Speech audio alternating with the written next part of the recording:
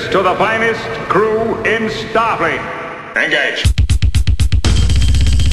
Captain Jean-Luc Picard of the USS Commander Benjamin Sisko, the Federation Star Base, Deep Space Nine. Welcome to the Greatest Generation, Deep Space Nine.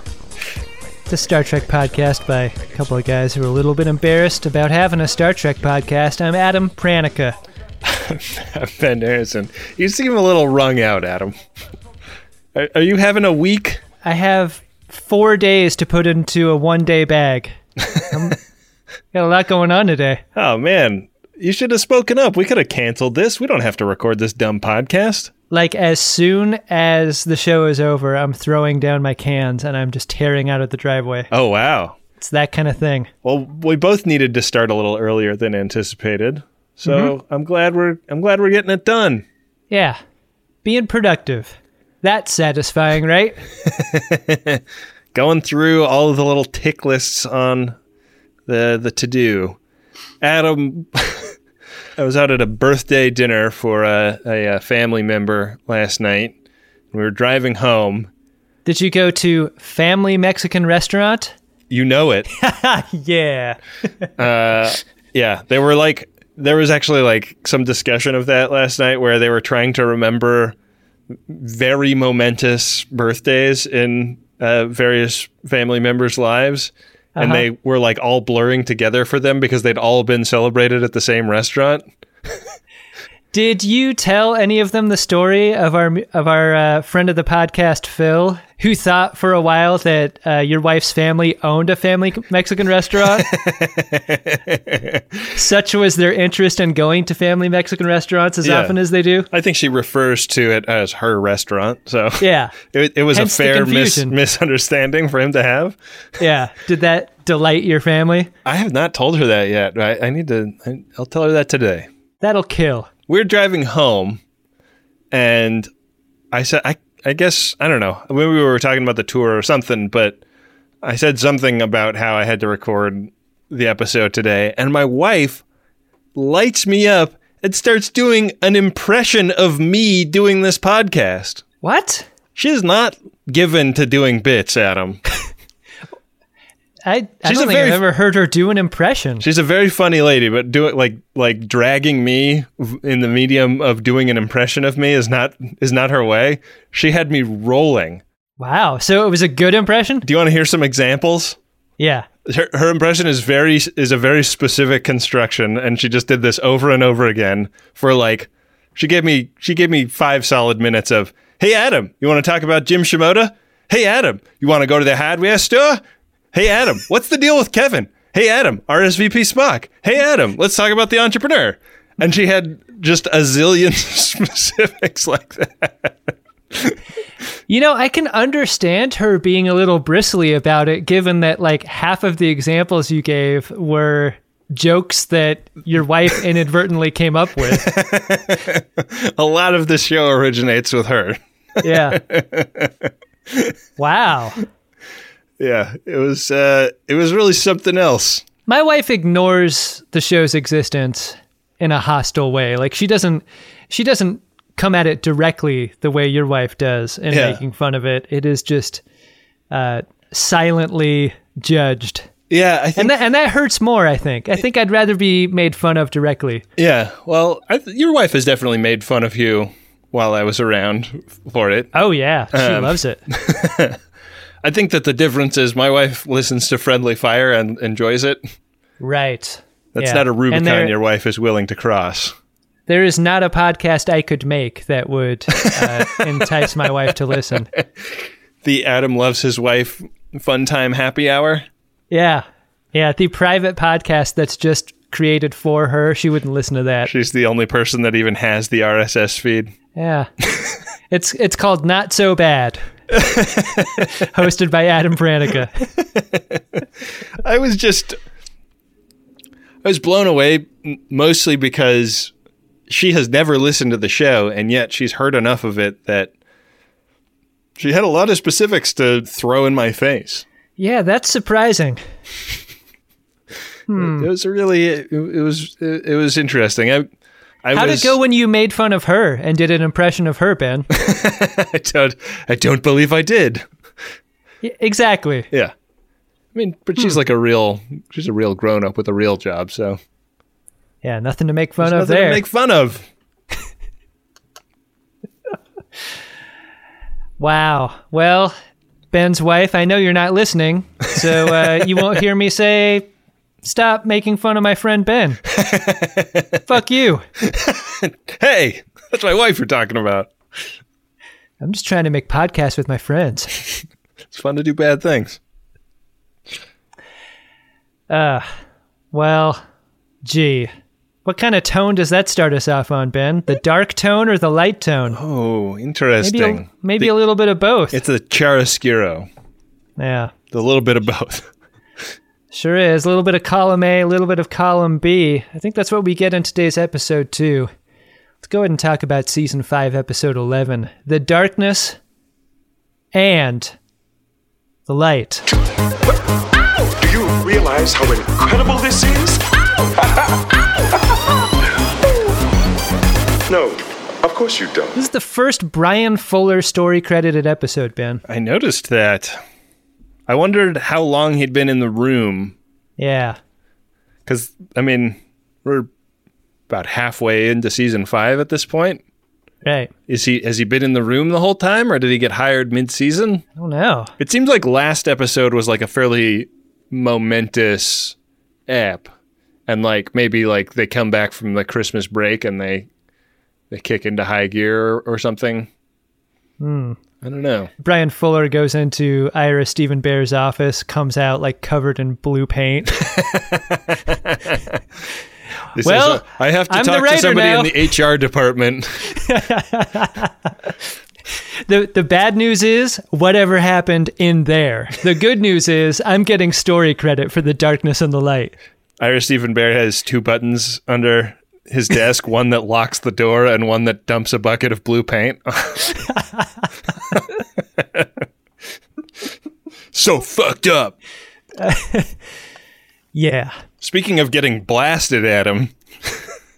Yeah, there's some Vedics atoning for some sins, and they get blasted. Or specifically, one of them gets blasted across the room. Get the feeling that one of the most rare ways to die is during a freak praying accident. That happens here. Yeah, certainly does. This is some kind of Vedic retreat or whatever, and yeah, this guy gets knocked across the room. It sort of looks like the candle is shooting him. Yeah. We don't really get to see what the source is, but what do you think? That's like a billion candle power. It's a great wire stunt, right? Yeah. Like he really gets rocked. I like that. I like seeing a jerk cable. Yeah. This news reaches Major Kira on Deep Space Nine in the infirmary. She's there for one of her prenatal checkups. Bashir is scolding her for not taking some herbs that he told her to take. Julian, those herbs taste like something that crawled out of Quark's ear. Just take them. All right. They counteract some drug that he also gave her that's supposed to help her get to sleep. And she's been having a tough time catching shut-eye. She's been scolded back into taking these herbs, and Odo walks in and says, "Hey, listen, you know this Vedic. He dead." They speculate as to why, because he's a man that's had kind of a violent past, but he got religion. Yeah, he and put all that behind him. He was a part of the Shakaar Resistance Cell with Kira. Yeah. Yeah, so he's been peaceful ever since, and so it's sort of hard to understand at this point in time why he would be a target for murder. Right. But pretty hot on the heels of this, it becomes clear that this is a like Zodiac type killer, because Kira gets email from an unknown source that identifies this Vedic as being the first one. You're a winner. Or I guess that's one, right? Right. I mean, you can interpret that as being he was the first. He was the first of several. That's the message on her voicemail box, right? It's like someone being like, "That's one. I mean, the first one that I do." of like probably more. What I'm trying to say is this is going to be a series of dead people that I should start this over. I should keep it simpler. I should just say just one, right? Oh, is this one of those answering machines where you can push a button to erase the message and start over? Fuck. That's what should be happening here. But instead, it's far more dark. Maybe the darkest part of this moment is the idea that that in the 24th century future, a robocall is possible. And this is probably a circumstance when you get off of work at the station, you're probably listening to a lot of bullshit messages. Yeah. This is very troubling.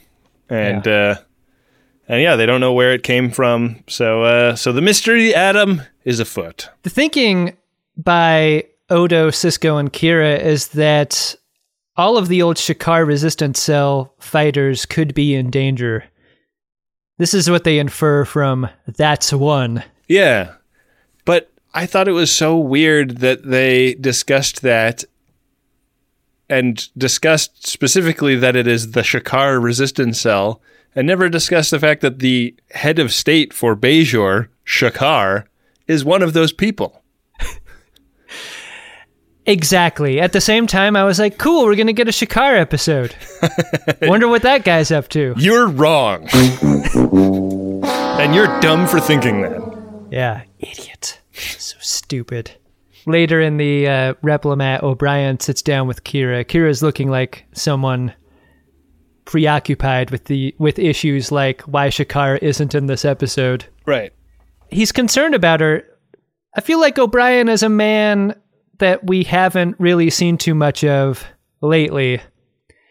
He's concerned about Kira, asks how she's doing.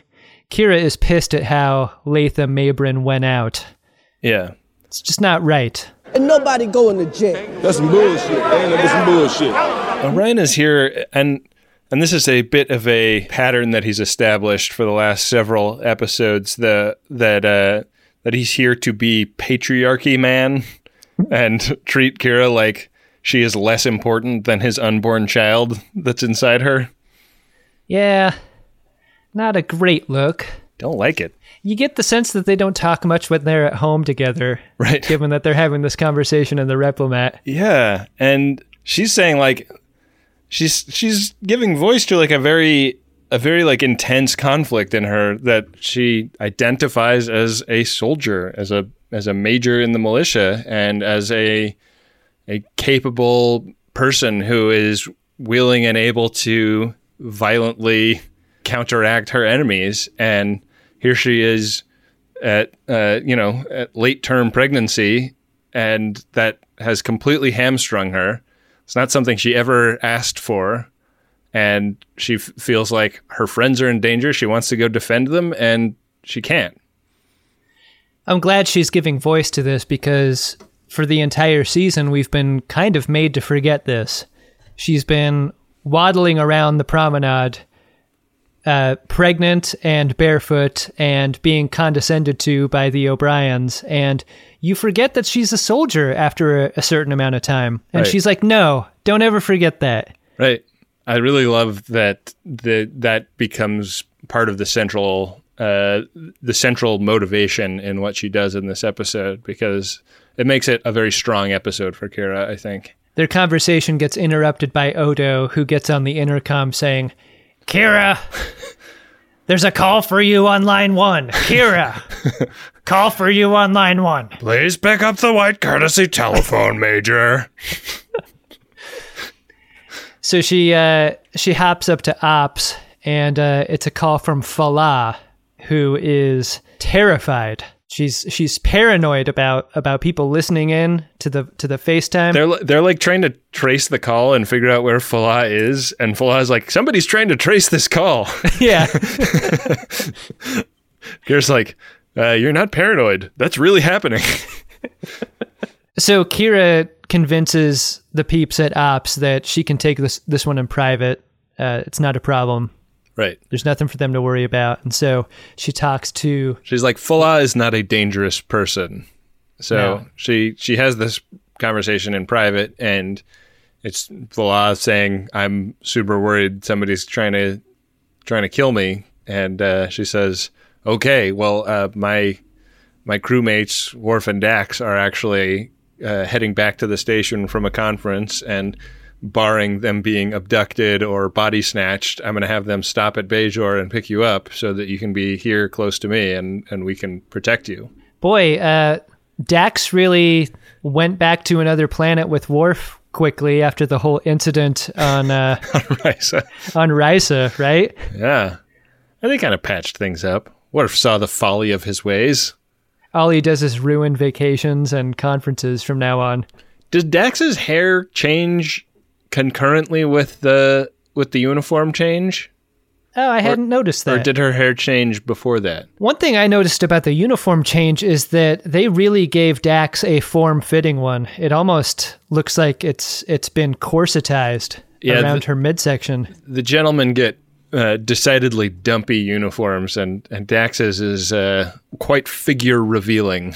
One unifying costume theory about them all, though, is that they don't look comfortable. They just look too thick. They do look pretty thick. I like thick. Uniform thick. We should release a thick T-shirt as a commemoration of this. That would be wildly unpopular. Also, probably we would ask for that and they would say, "Sorry, we can't do that." So Kira promises Fala that Worf and Dax will scoop her up, bring her to Deep Space Nine, and all will be well. But what she does not anticipate is that the runabout that Worf and Dax are on has a transporter that is set to extra crispy. Because they start to beam Fala up and she starts to convulse, and they are punching buttons with rapidity.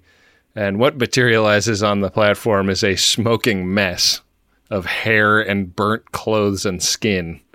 The beaming does not go well, Enterprise. Yeah. She doesn't... I love the like two different, like it's Bashir and another medical person doing tricorder on this pile of bones and ash. And they're like, "Sorry, I don't think there's anything we can do." I'm pretty sure she's gone. Yeah, I don't think CPR is going to help. I mean, you could try. Fala dies in a smoking heap. It's a little more gore than we've seen on Deep Space Nine lately. Yeah, it really is lean into it. It is a Remick amount of gore. Yeah. Also, I don't know if this is a Michael Dorn thing or a Worf thing, but he does not sell the urgency of the situation very well during this beam up, I think. If you look at what his hands are doing at his station, I think you gotta be punching buttons a little harder there. Really sell the concern, Worf. Because I'm not feeling it. He's like, "This is actually like a pretty honorable death, so I'm not going to do too much to intervene." Isn't it the most honorable death I can think of? But I wouldn't want somebody to intervene if this was me. So there's something about the pain aspect of Fala's death that probably really speaks to Worf. Yeah, he's into it. Yeah. So Kira has a pretty heavy moment where she processes the death of this lady, and she approaches the corpse and hits triangle to pick up the earring.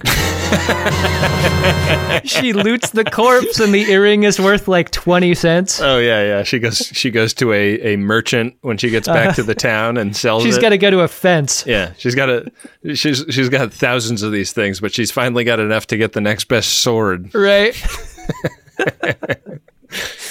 As soon as she picks up the earring, like there's a red Bajoran logo that flashes on the screen. Mm-hmm.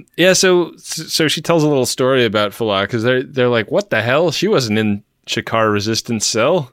Like, we know who was in that, and we've never heard her name." And she says, "Well, not as such, but she was kind of our number one spy. She was a maid. Like, this is kind of like a Dreyfus Affair style spy thing, where she was a maid in some Cardassian's office. She cleaned the floors, and she would, be treated like the help, like she was not even there, and she would pick up little tidbits of information and pass them on to the Resistance Cell. And in so doing, did her part for God and country to further the cause of the Bajoran resistance. And the Cardassians are dumb because you need to vet your cleaning crews maybe with more scrutiny than anyone else, right? Sure. But they're taking out your trash. They're shredding your documents. Yeah, I mean, the Cardassians looked at what like the monthly cost would be to retain the services of Iron Mountain, and it just seemed a little prohibitive, so they decided not to do it, and that was their downfall.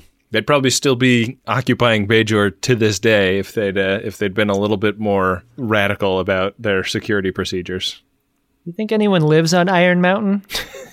No, it's impossible to live there because you get cut both in the vertical and the horizontal. That thing can process everything up to big size paper clips. Right. Yeah. But not food waste, Adam. Do not put food waste in the Iron Mountain box. It's not what Iron Mountain is for. No. Golden cotton. Golden cotton. So. Later on, Kira is walking on the promenade and she hears the same voice from before. She hears answering machine voice, and it's coming from Quark's. Yeah. This is just a subtle Quark is always spying on everybody.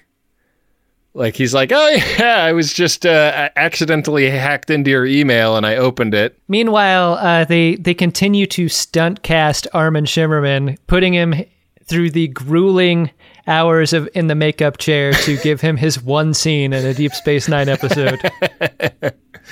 Yeah.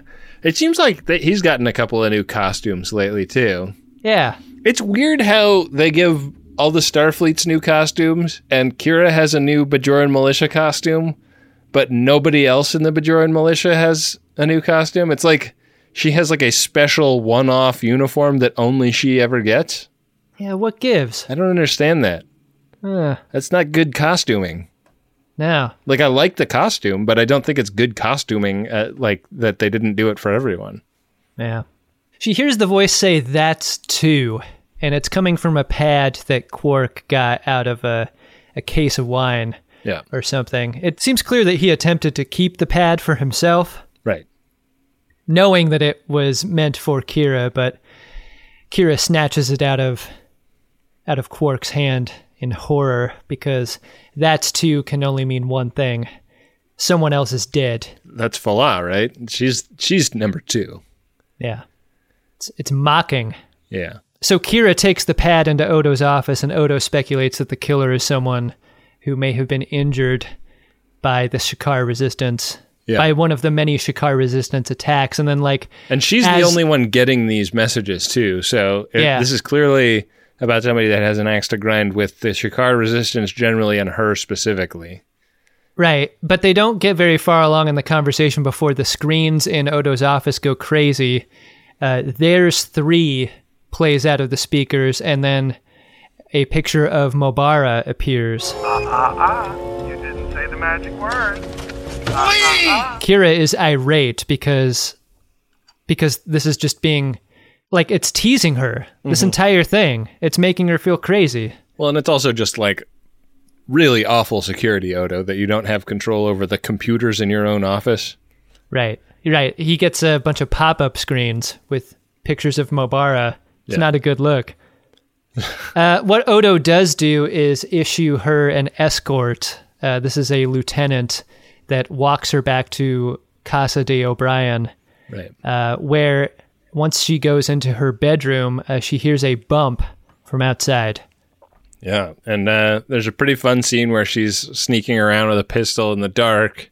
I think it goes to commercial and then comes back from commercial in the midst of this scene. Like that is the level of tension we're dealing with here. And when she gets the lights on, her security detachment is has like a boot on his neck, and Pharrell and Lupaza, the Shakaar Resistance people from the Shakaar episode, are the people that have gotten the drop on him. I love these guys. Yeah. They're back. Au revoir, Simone. Au revoir, Pee-wee. Pretty awesome. Everyone I know has a big butt. recognize those boobs anywhere. Almost an incident of friendly fire, though. Right. Ben? Yeah. That would be terrible. Can't have that. One thing I noticed about Pharrell is that... Adam, is there anything worse than friendly fire? I don't know. Maybe the greatest discovery? Yeah, maybe. Maybe. One thing I noticed about Pharrell is that he lets his chain hang long. He's going to get that thing caught in a machine, Ben. Oh, yeah. I don't understand the decision. If you're a resistance fighter, I think you got to keep it tight. What do you think the etiquette is surrounding getting like an MRI on Bajor?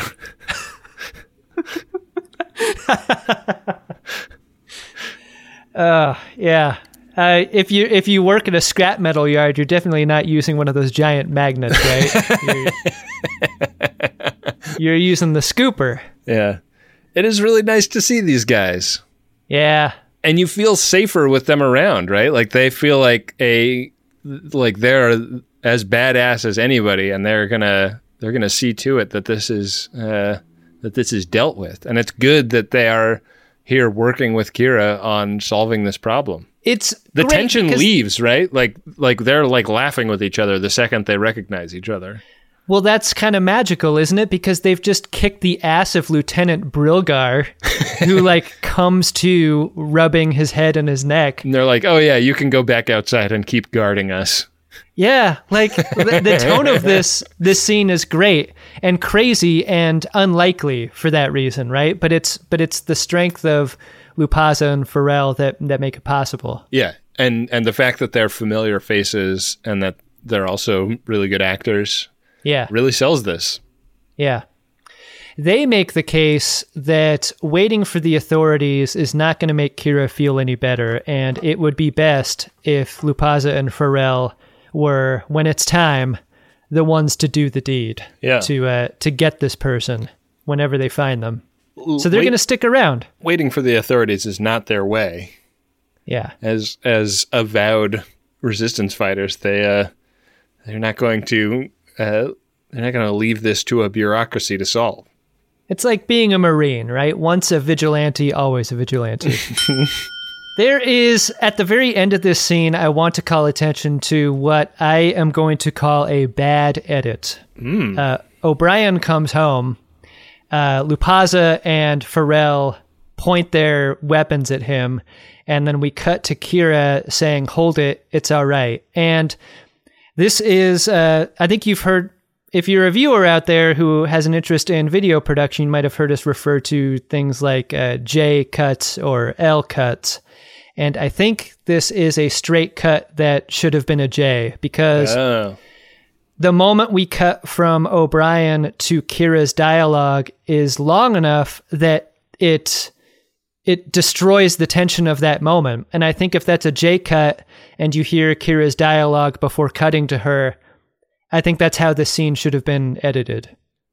What do you think? Yeah, I think it's a tricky edit, but they didn't nail it because it also lingers on O'Brien's face for too long. Right. To get his react, but you don't know if Lupaza and Pharrell are answering all stop, you know? Yeah, it's shot as if O'Brien's safe the whole time, and if what you want to do is make it like another friendly fire possibility, like that's got to be cut faster. Right. Yeah, you need to take that across the finish line with a lot of abandon. And right. Boy, that's a tough thing with TV too, because you can't count on people being as rapt in their attention as they are in a film, you know? Yeah. Like, people watching TV are doing other shit a lot of the time. Yeah.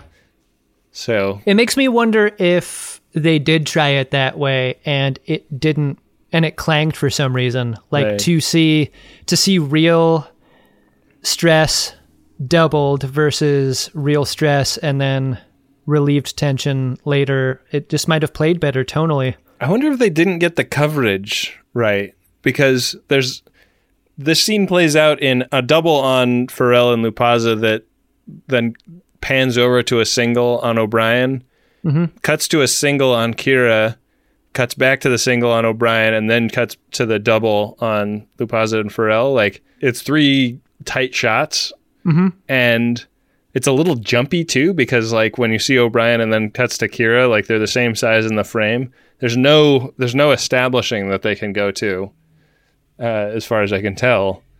Yeah, I almost feel like when you go to O'Brien, you need to cut back to a 3-shot. Right, like a wide of the whole space of Kira going like, don't. Yeah. And then you'd get the timing of everything. Yeah. And then you could go back to a close-up of either O'Brien or Lupaza and Farrell, like I think relaxing. That is a great observation by you. I think this was coverage dictating how the scene cut together. Yeah. And surprising that you wouldn't get an establishing, but maybe, like television production is really hard and you don't always have time to get everything you want. Yeah. To be quite honest about it, I was in a pail. Mr. Bucket, I have to revert back to my living state. I don't use the bucket anymore. So Mabara is confirmed dead. They found his body with or what is left of it. It looks a like headless body, probably. Yeah, somebody implanted an explosive behind his ear and it went off. That is fucked up.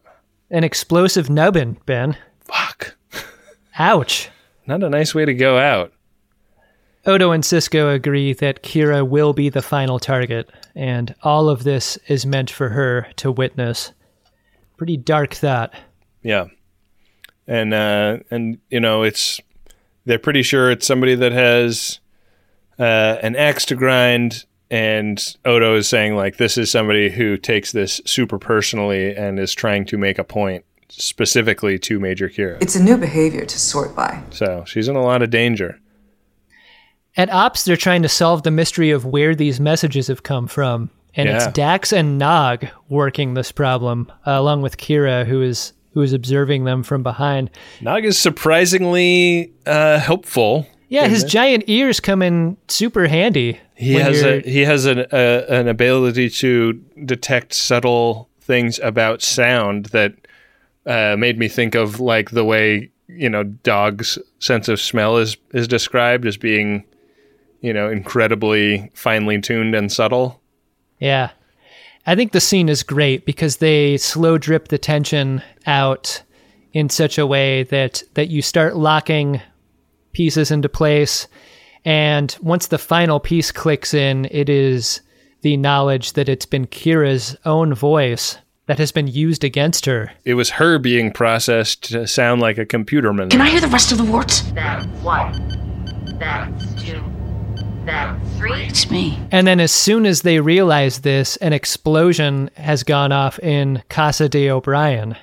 Right. And everything goes crazy from here to the end of the episode. Kira goes into total rage mode, and she kicks a ton of ass on her way to the O'Briens. She like punches out like 5 guys on the way. Like there are security guys like going to get their hands around her neck. They are trying to stop her from opening the door and venting the whole compartment into space.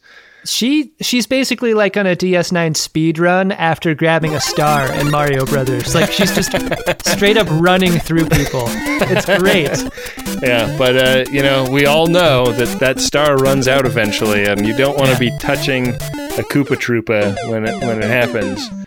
Kira passes out, and she wakes up in the infirmary with Dr. Bashir leaning over her, and she's quite worried at first about the baby. He explains that she had some hemorrhaging, and he's been able to repair the damage, but she needs to not, stress herself like that. I really like how this scene is shot. It makes the infirmary look like a totally different place than what we've seen before. Yeah. And I love the way it's lit, especially. I think that's the reason it looks the way it does. It makes the case for this being kind of after hours or something like that. But she's definitely been given a bio bed that's out kind of by itself. This is a scene where an avisator delivers an audition monologue. Yeah. And it is a oneer that pushes all the way in on her for the duration. Yeah. This is what you do when you have an avisator. Right. You can let her be very small in the frame and still quite captivating, and she will keep the scene compelling all the way through to getting really tight on her and Odo.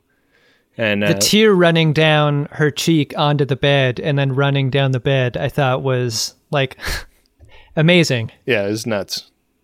She has such control of her body. She always has, as a great actor does, but like the ability to squeeze tears out in a strategic manner is like it's so next level.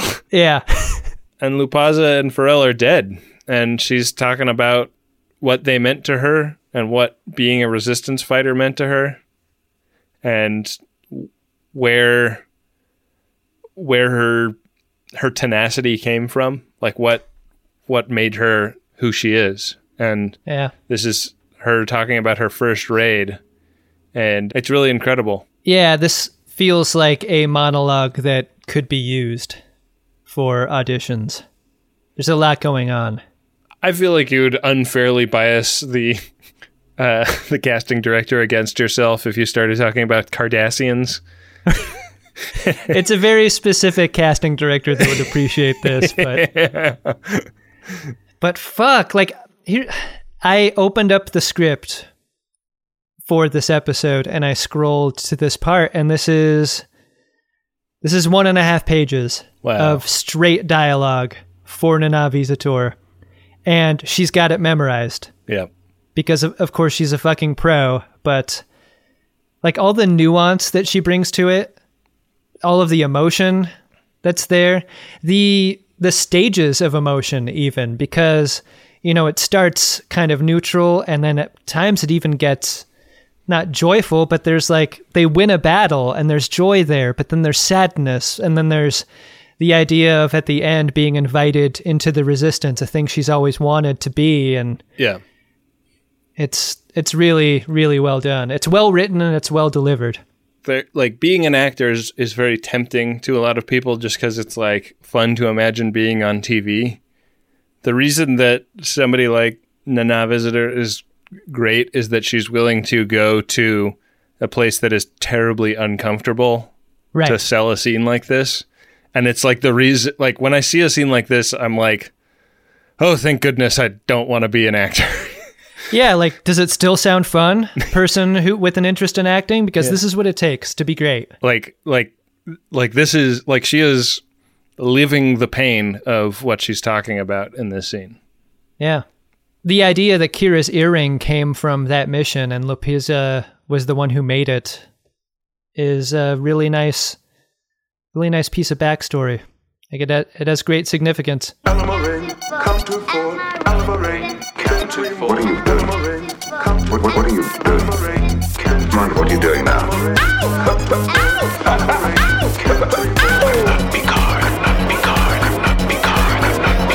Exactly. We keep hearing about hunter probes in this episode. This is Akula class hunter killer probes, Ben. Con sonar, new contact bearing 097. That's what got that Vedic at the beginning. That's what got Lupaza and Pharrell and O'Brien's quarters. These hunter probes are everywhere. Yeah, kind of shocking how easily they can be obtained and utilized.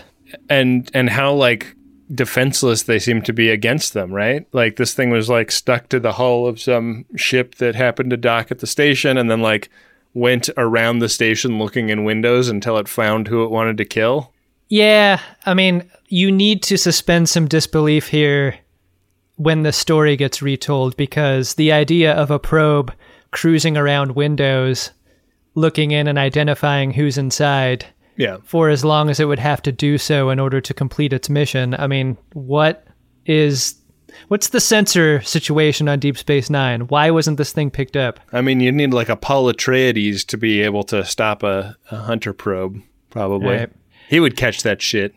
And then the Fremen would love him. You saved my life, and we Fremen pay our debts. Yeah, he's got Fremens in low places.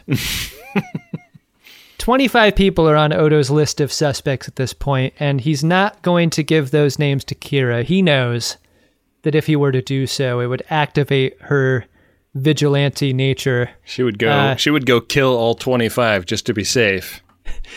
Odo and her kind of like sit in that moment of mutual recognition, like, yeah, can't do that. And Kira's like, nope. And then Odo's like, yeah, I would definitely kill all those people. Yeah. Yeah. And he walks out, and then she walks over to a computer, site-to-site transports to his office, gets the list, and then transports out of his office as he like comes around the corner, and he like sees that his desk chair is a little bit out of place, asks the computer where Kira is, and she is no longer on the station. Like, she gone. If you had any doubts about how hardcore Major Kira is, Kira saw a close friend use a transporter and then get burned to a crisp. She, the same day, uses site-to-site transport in order to accomplish her mission here.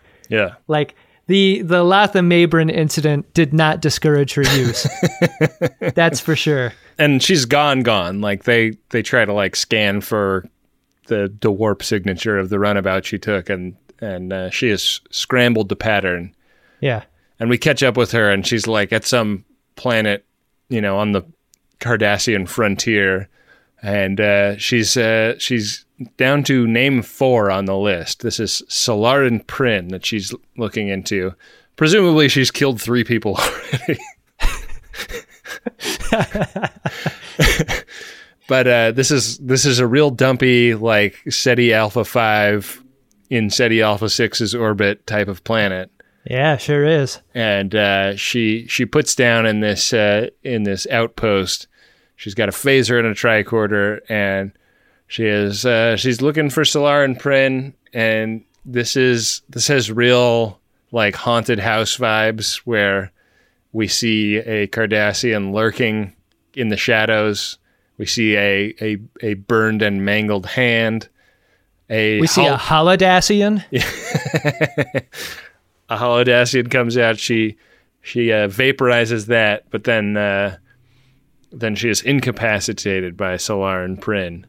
And Solaran Prin asks, is she a great big pregnant person? Gets her up on a chair, puts her in like a binder field of some kind, and says, it puts the lotion in the basket. There is a feeling here that I want to interrogate with you, and that is when a woman is immobilized by a man, there is an implied sexual violence on the table here. And I definitely felt that at this moment. Like, there was fear for Kira on a lot of levels, but that was part of it. Yeah. In a fucked up way. Yeah, the way the chair that is selected feels very, like, gynecological exam-y. Right. It's the posture of the chair, I think, that makes that happen. Yeah. I think that's an unfortunate element of this scene, because this is supposed to be about a resistance fighter and her former colonizer coming into conflict, and the fact that it has some like male sexual violence overtones is, I think, complicates it in the wrong way. Prin is doing that thing that bad guys do, which is rant very poetically and academically even. And he's kind of nuts, right? Like, he doesn't. Yeah. Obviously, he's nuts and got an axe to grind, but he's also not in his right mind, just in general. Yeah, and it takes Kira a while to sort of have him get to the point. She doesn't really understand what his deal is. Right. The police around here don't seem to have the first clue. Prin finally confesses that he's pissed about who Kira has killed. He's pissed that Kira shows no regret for what she's done. And he's pissed, maybe most of all, for what she's done to his face, because he reveals a real Phantom of the Opera face as he steps into the light and then tells his story, a story that goes like, he used to work for a gull, cleaning his uniforms. Yeah, he was like he was just cleaner. A civilian. Yeah. And he was the target, this gull was the target of the Shakaar Resistance, and Prim was collateral damage. He makes the case that he was, as a non-combatant, his conscience is clean on the fact that the Cardassians were occupying Bajor. And she's coming back at him with like, if you were on Bajor, you were a legitimate target. Like your whole species shouldn't have been there. Like we were occupied for 50 years. Yeah.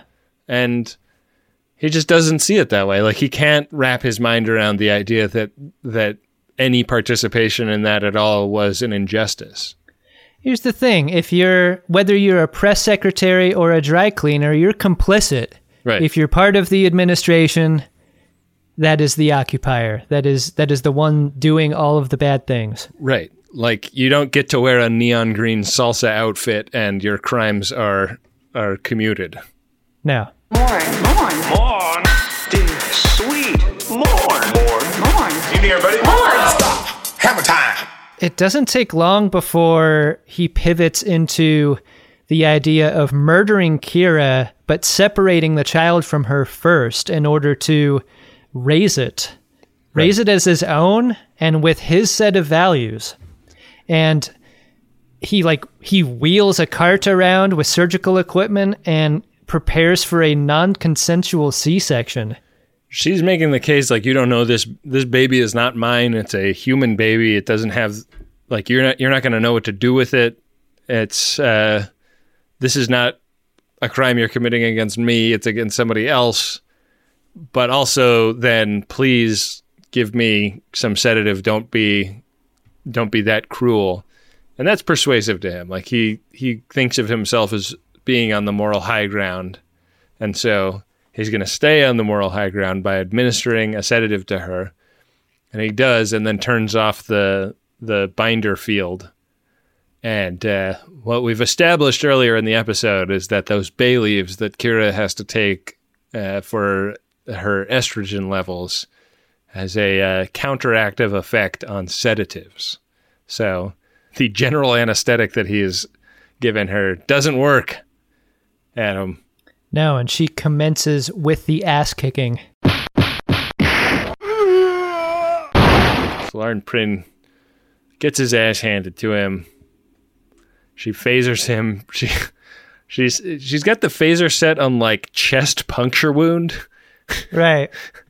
Which I feel like you could stun and imprison, but she sets to kill. You know, it's an interesting point because I bet you they thought a lot about the possible outcome here and what Kira would or would not do. Like, I bet there was an idea on the table where Kira shoots him until she runs out of ammo, like right. over and over again. Or she stuns him with the idea of taking him to prison later. I think there's a spectrum of outcomes here that I think you could make the case for. Yeah, I mean, I think that like maybe one of the weakest parts of the episode is that Kira stole a runabout and went and killed somebody, and there are no consequences or any discussion of like repercussions that would fall on her for having kind of extrajudicially done this. Right. But also the fact that it was a kill and not a stun. I don't know. Like, I think that, like, I understand why she does it on a human level very much, but I don't understand why everybody reacts like, wow, that was intense. Well, back to work. You know? On a human level, Ben, I wish you could hear yourself. The very name is racist. Ben, the button on the episode does not illuminate this any further because Odo, Bashir, and Sisko beam down to find Kira.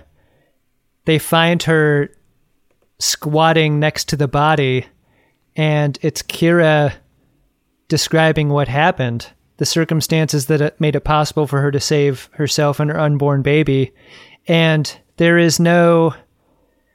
I mean, they don't... Odo and Bashir and Sisko are there to listen. Right.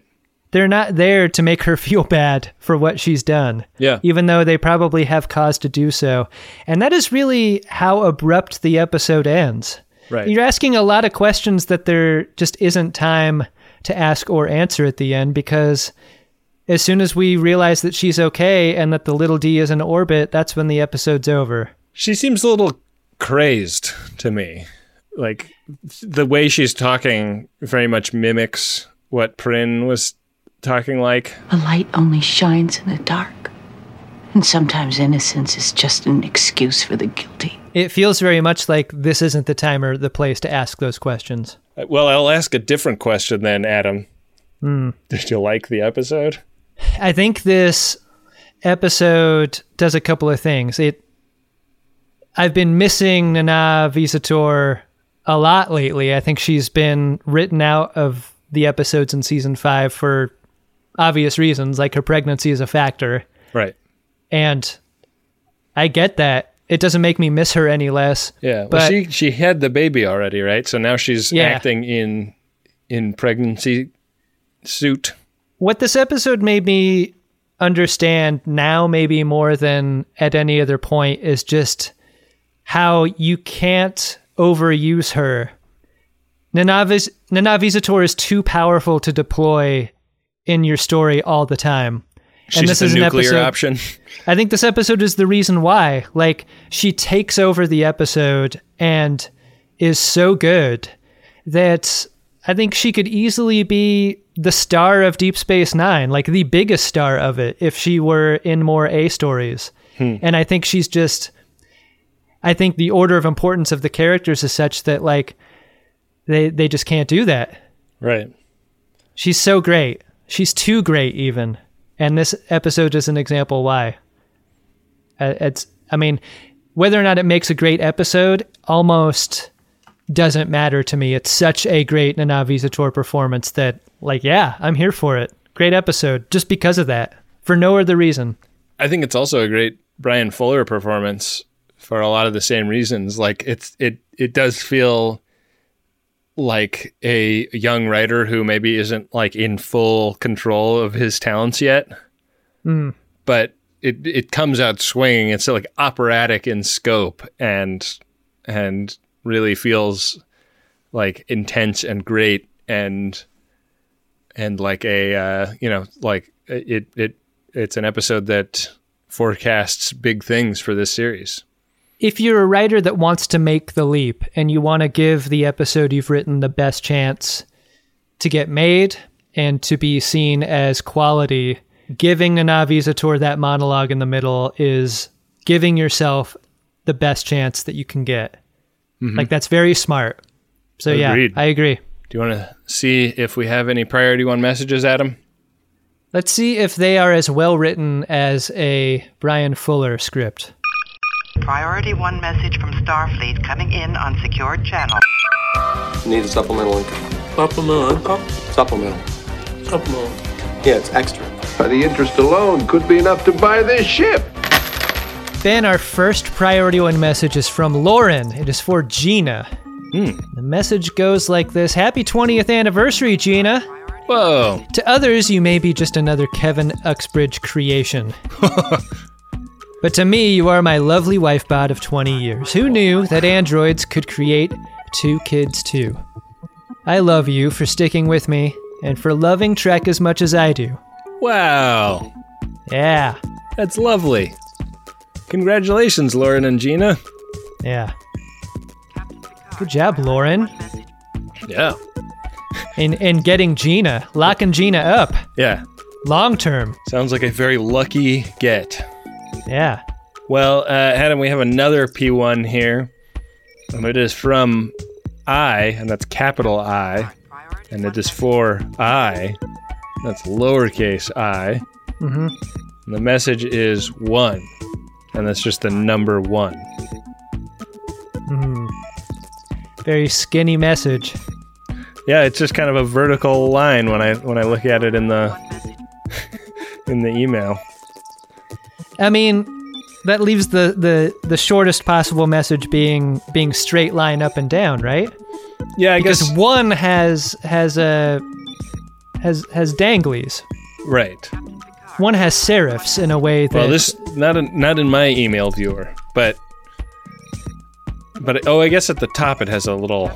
Yeah. I don't know what you call that. I don't know what Jonathan Heffler would refer to that little nubbin at the top of the 1 is. I think Jonathan Heffler would call it the hog, just like we would. Yeah. The one dong. Yeah. Wow. Going for the record. Wow. Good to see. Yeah. A lot of interesting approaches to the most useless approach to burning $100. But if you'd like to make an entry in that challenge, you go to MaximumFun.org/Jumbotron. It's $100 for a personal message and $200 for a commercial message, and that's a great way to support the production of this program. The gauntlet's done been thrown. Gotta get that. Go press that. Get that. Go press that. Am I right?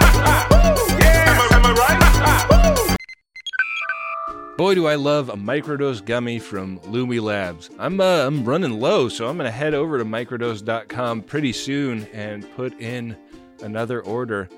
Microdosing is a technique I use to steer my mentals in a preferred direction several times a week.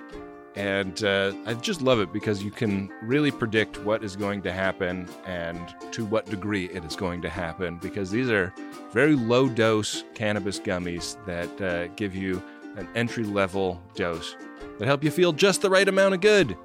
And they've been super loyal as sponsors to Greatest Trek and Greatest Gen, so I hope you will give them a try. Get 30% off your first order plus free shipping today at microdose.com. Promo code SCARVES. It's available nationwide.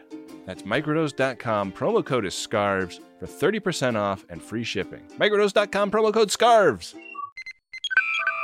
One of the amazing things about making The Greatest Generation is getting to see all of the cool creative stuff that the Friends of DeSoto make when we do a Code 47 episode. People send in handcrafted stuff all the time, and they send in their books, they send in paintings, they send in crochet work. It's so cool. And I want a few more of you to have websites to direct us to in those letters. I want you to put your beautiful work on display for the world so that when we get to look at it, we can tell people where to go to get a look at it themselves. And you don't have to know anything about building a website to build a website these days, because you can use Squarespace. It'll look beautiful no matter what kind of device people are looking at it on.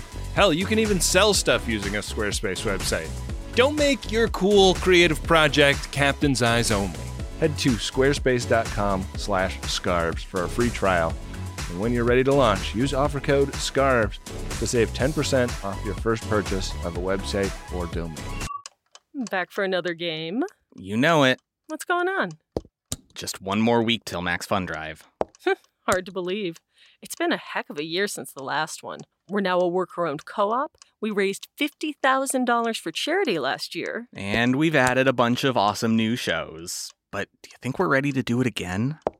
Absolutely.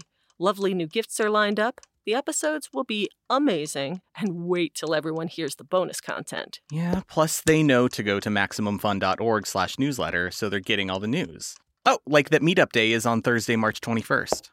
Then what's bothering you? Me? Oh, nothing. We're all set for Max Fun Drive to start on Monday, March 18th. I just didn't want you to see this coming. Check. What? Hang on. Most of the plants humans eat are technically grass. Most of the asphalt we drive on is almost a liquid. The formula of WD-40 is San Diego's greatest secret. Zippers were invented by a Swedish immigrant love story. On the podcast Secretly Incredibly Fascinating, we explore this type of amazing stuff. Stuff about ordinary topics like cabbage and batteries and socks. Topics you'd never expect to be the title of the podcast. Secretly Incredibly Fascinating. Find us by searching for the word secretly in your podcast app. And at MaximumFun.org. Go press that. Go press platinum. Go press platinum. To our Yamak songs. Hey, Adam. What's that, Ben?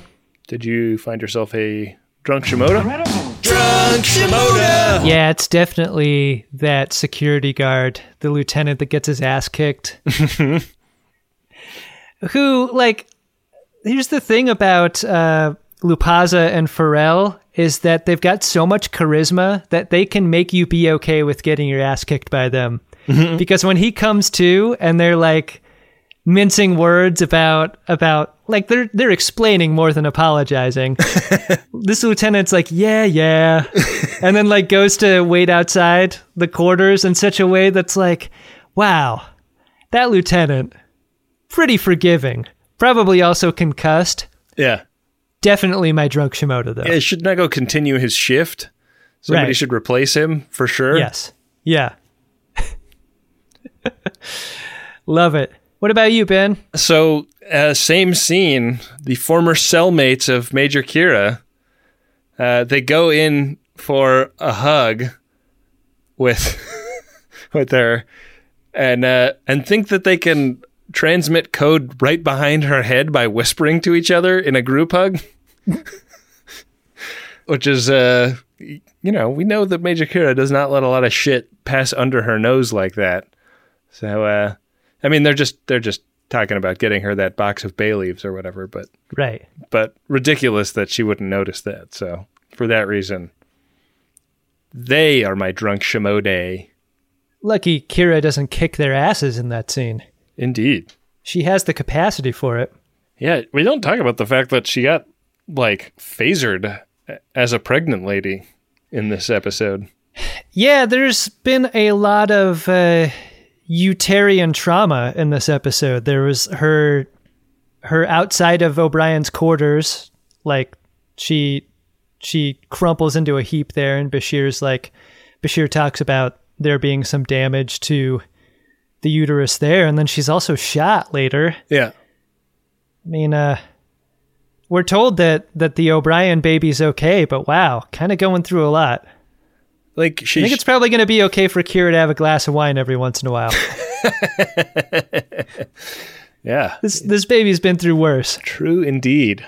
Are we going to go through worse while watching the next episode, Ben? Why don't you tell us? That's a great question, Adam. The next episode is season 5, episode 12, The Begoton. The Begoton? Begotton. Begoton? The Begetton. Is that really the title of the episode? It seems fucked up. It's misspelled on Amazon Prime. It's on IMDb. It's spelled The Begotten with an E. Yeah, that's how it should be spelled. What the fuck? I mean, we make fun of the episode capsules that Netflix writes, but misspelling the title of an episode is bananas. Anyways, the description is, while Kira gives birth, Odo raises an infant changeling. This is going to be a fun episode, right? Yeah. Like a lighthearted episode. I think so. Odo's going to have a little Groot. Do you want to find out in what way we will be recording this episode, Adam? Gotta do that, Ben. We're legally obligated to consult Game of Buttholes, Will of the Prophets, where currently the runabout is on square 32. Just ahead is the Face of Philippa Louvois and the Measure of a Man episode. Oh, man. Couple squares past that, it's Canar with Damar. Hey, that'd be fun. Oh, a drunkisode. A certain type of drunkisode. You're required to learn as you play. Roll. Get the die in my hand. Let's see what we get. Roll them bones. Chula! Did I win? Hardly. Ben, I rolled a 5 and it jumped us over both of them. Wow. We don't get to do it at all. We just do a regular episode. A regular episode, you say? That's fine. I'm into that. I'm into it too. I'll just have a drink anyway. We've been in the ball kicking Buttholes machine. can't tell me what to do. After that tub episode, it's all gravy. Yeah. I feel like we deserve 3 normals in a row. Yeah. Or more. Indeed. But yeah, we could. There's still Coco No ahead. There's a lot that could happen. One thing we don't deserve is all the support we get from viewers who go to MaximumFun.org/donate. You're right, Adam. We certainly don't deserve that. If you go to MaximumFun.org/donate, cancel your subscription to our show. We don't deserve it, according to Adam. I'd rather you not. I'd rather you double down. It's almost the middle of like it's like the half birthday. It's like half Max Fun Drive right now. Oh, yeah. If you've been listening to the show and you're new and you haven't been through a drive, why don't you consider supporting the show by going to MaximumFun.org/donate? Yeah, that would be really great. There's there's prizes during Max Fun Drive, but there are also prizes in the off season. There are, I think there's like T-shirts and hats and stuff. I don't know. What are they? You want to know what the greatest prize of all is? It's the feeling of supporting a great show like ours. Yeah, and there's bonus episodes no matter what, right? Yeah. We got a lot of them. A ton of bonus episodes for this show. And you don't just get this show. You get Greatest Discovery and Friendly Fire, and all of the shows on Maximum Fun have bonus episodes. And they could be yours for the low price of $5 a month. Come on, $5 a month? Give me a break. You've got that, viewer. Yeah, you're not going to miss that. No, but it makes a big difference to us. It does. You know what else makes a big difference to us is the hilarious trading cards that our friend Bill Tilley makes. He puts them up on Twitter at his account, Bill Tilley 1973, and he uses the hashtag GreatestGen. Adam is on Twitter at Cut4Time. I'm on there at BenjaminAHR. We and all the friends of DeSoto would love to joke around and have a good time with you. There are Facebook and Reddit subs. There's the Wikia. If you hear a running joke on the show and would like to look into its origins, the Wikia probably has you covered.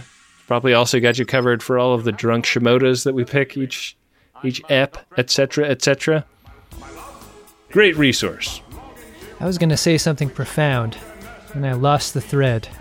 Well, I'll say something profound then. Our buddy Adam Ragusia made an amazing remix of Dark Materia's Picard song for this show. He makes a lot of original music for us. We love him. We'd love if you check out his YouTube channel where he cooks delicious food at home and shows you how to do it.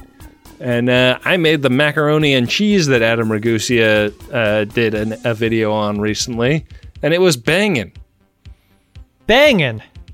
Ben, Greatest Gen is touring in October and November, and you can find out what dates and where by going to greatestgentour.com. Come out and see us live. It is really fun to come to a live show. We always have a blast, and the shows are joke-dense and fun. It's like a night of comedy with your favorite Star Trek podcast. And right. It's really worth doing, I think. It is worth doing. It's worth it for us to do. Yeah. It's worth it for you to come. And with that, we'll be back at you next time with another great episode of Star Trek Deep Space Nine. An episode of The Greatest Generation Deep Space Nine. It's not 3 men and a baby as much as it's a changeling, a Kira, and 2 babies of their own. And also, I guess the O'Briens are involved, so it's the O'Briens and Kira are parents, but also Odo's a parent. So there's 5 parents and 2 babies between them. That's what's going on here. Wow. It's very confusing.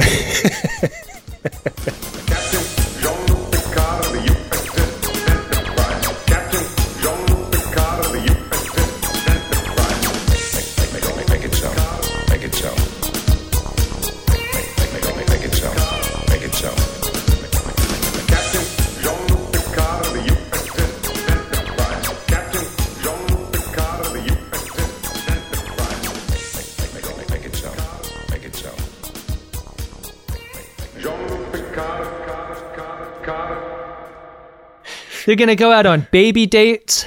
They're going to watch each other's kids while they go out for dinner. Yeah. You know they got to do that. Fuck. Yeah. This is some shit. The O'Briens are going to have to invite Keiko's mom over for grandparent time. Definitely. It's going to be awkward. There's going to be baby showers. You got to have those. What do you give a changeling baby as a gift? The onesies are going to be out of control. Oh yeah. Do you pick, do the changeling parents know if it's a boy or a girl, or does I guess parents don't even really know if it's a boy or a girl, even if they're not a changeling these days. So I'm registered at Bed Bath & Beyond, and believe me, the Beyond is apt. Stop trying to shove my gold baby into a gender box. My gold baby will decide what it is. Odo's gender reveal is just like a cloud of golden glitter. It's a changeling. Fuck you, it's none of your business. MaximumFun.org. Comedy and culture. Artist owned. Audience supported.